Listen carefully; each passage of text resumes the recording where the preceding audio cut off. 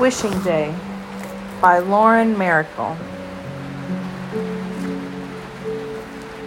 Chapter 7. I wish to be in charge of something so I can boss people around and they'll have to listen. Natasha stayed on high alert for the next several days, waiting for more odd things to happen. When nothing did, she felt curiously let down. Then 4 days after her encounter with the bird lady, she overheard her aunts talking about her. It was Tuesday morning, and Natasha was headed downstairs for breakfast. She froze.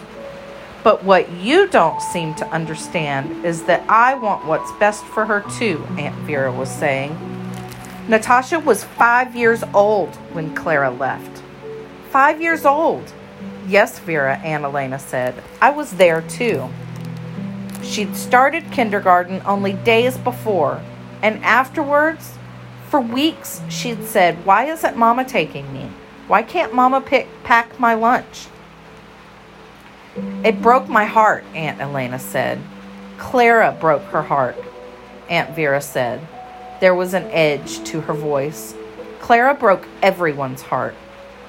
Vera, please, I'm not trying to rewrite history, Aunt Elena said. I don't want you to erase history. The past belongs in the past, Aunt Vera said. I told you that on Natasha's wishing day. I told you nothing good would come of it. How do we know nothing good came of it? How do we know if anything happened at all, since we don't know what she wished for? Elena, leave it alone, Aunt Vera said. Aunt Elena lowered her voice, and Natasha strained to hear. Clara never told me her wishes either. Did she tell you? There was silence. The girls used to ask. They asked what our wishes were and what their mother's wishes had been, Aunt Elena said. Not Daria. Yes, even Daria. They adored talking about wishing day until they learned not to. Learned not to. Exactly, Aunt Vera said. You say it as if I did something bad, but I did it to help them. Why did you go with us to the top of Willow Hill on Natasha's wishing day? Aunt Elena asked. Because. Because one thing we do know is that Clara believed in wishing day magic. Clara wanted the tradition to live on. One moment she did, one moment she didn't, Aunt Vera said. That's how I recall it. And the tradition has lived on, Aunt Elena said.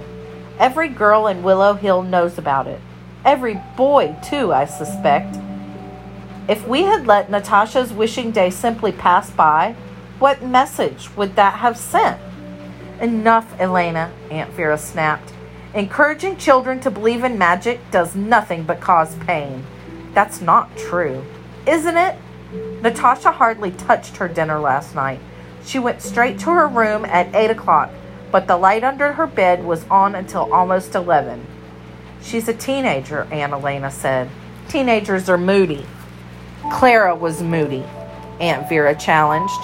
For that matter, Clara's moodiness started right after her wishing day. So there. Natasha frowned. Was she moody like Mama? She tromped down the remaining stairs, and Aunt Elena smoothly changed the subject.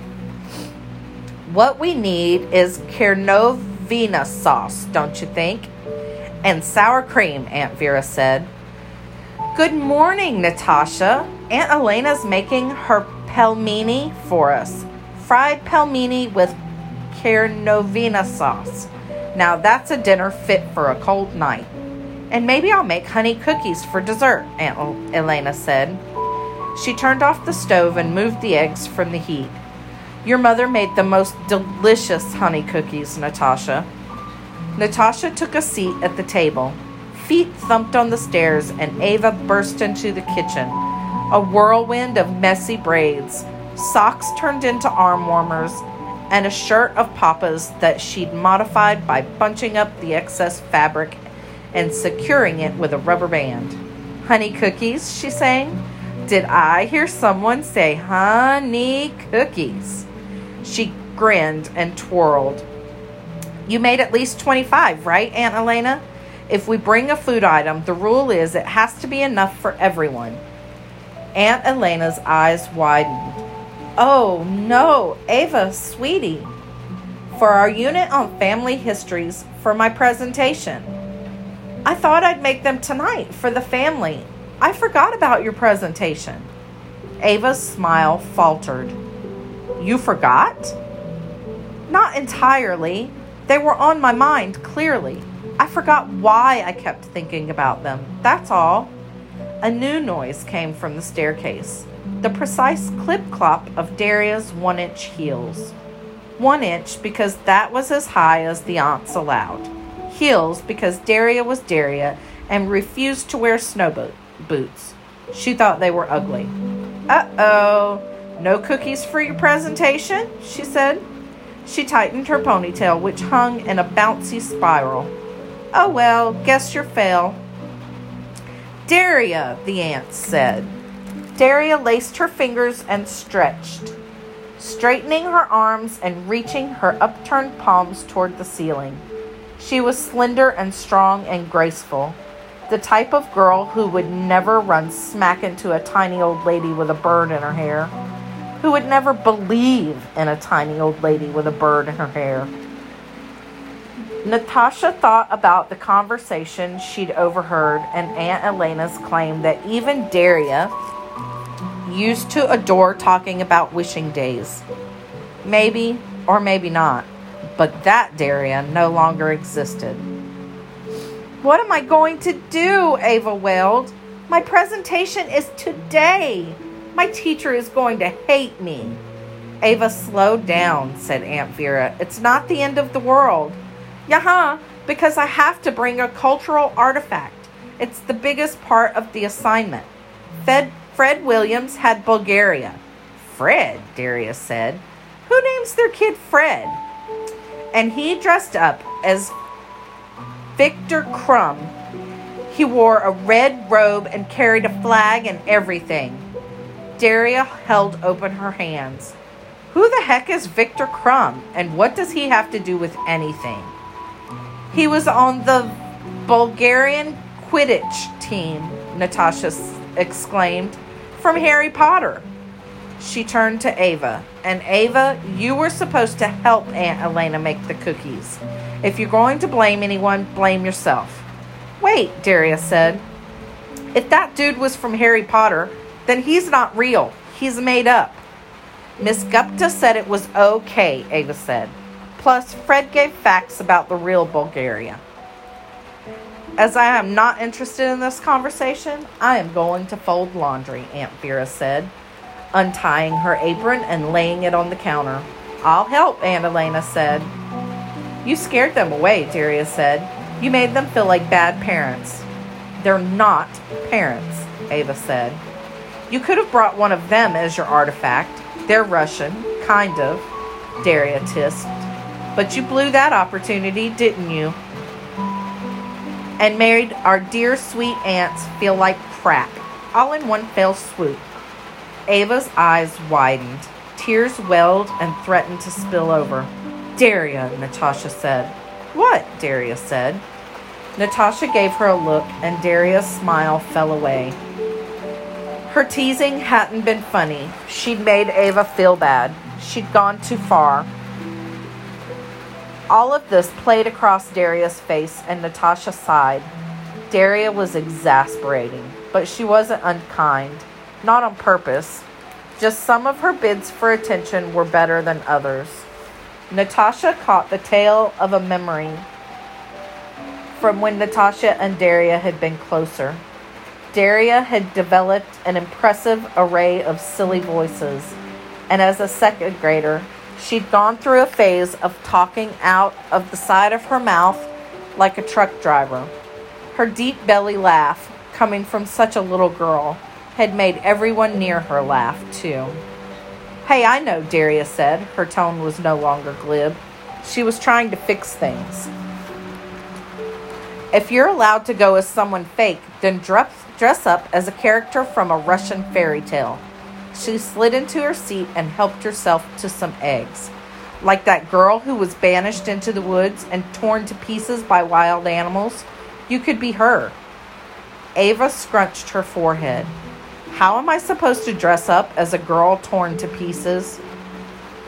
Okay, then go as the girl who was eaten by crows, Darius said. What was her name? His name was Prince Ivan, and he was a boy, Natasha said. Is it against the rules for a girl to dress up as a boy? Darius said. She turned towards Ava. If you don't want to be Prince Ivan, you could go as the boy sliced into pieces by his uncle, or the kid who was thrown over a cliff, or the girl who was forced to take a bath in boiling water and whose skin slipped off in long strips. Daria, why would Ava want to dress up as a dead person? Natasha said. Because it would be awesome.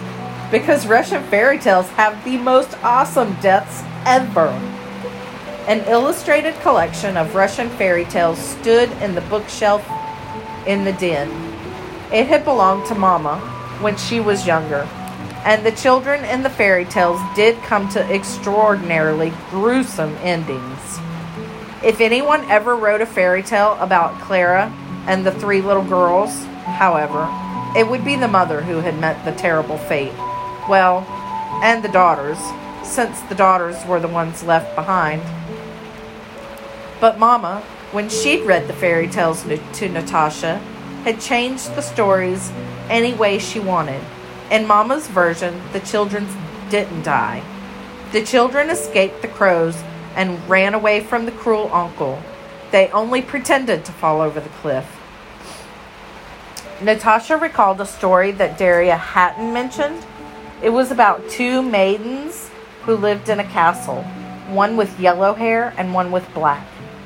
They were the best of friends and loved each other like sisters. But over time, the black-haired maiden grew jealous of the yellow-haired maiden's grace and beauty.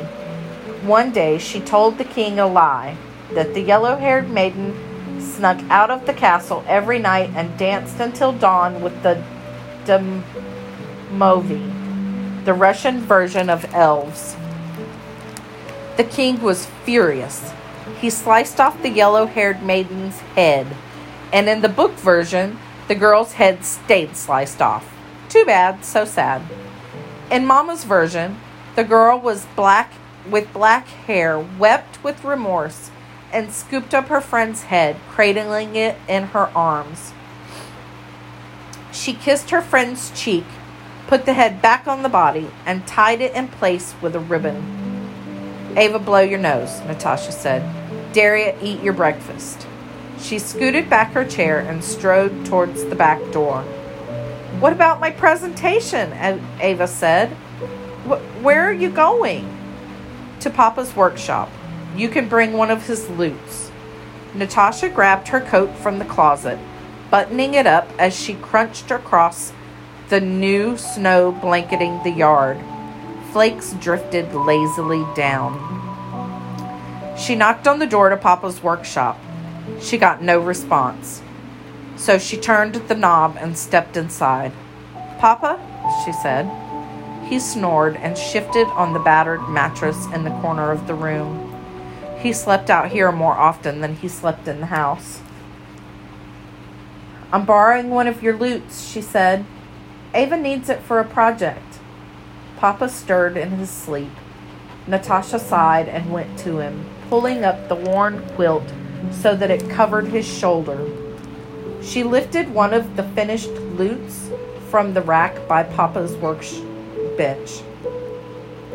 The one she picked was made of maple, swirled through with burls.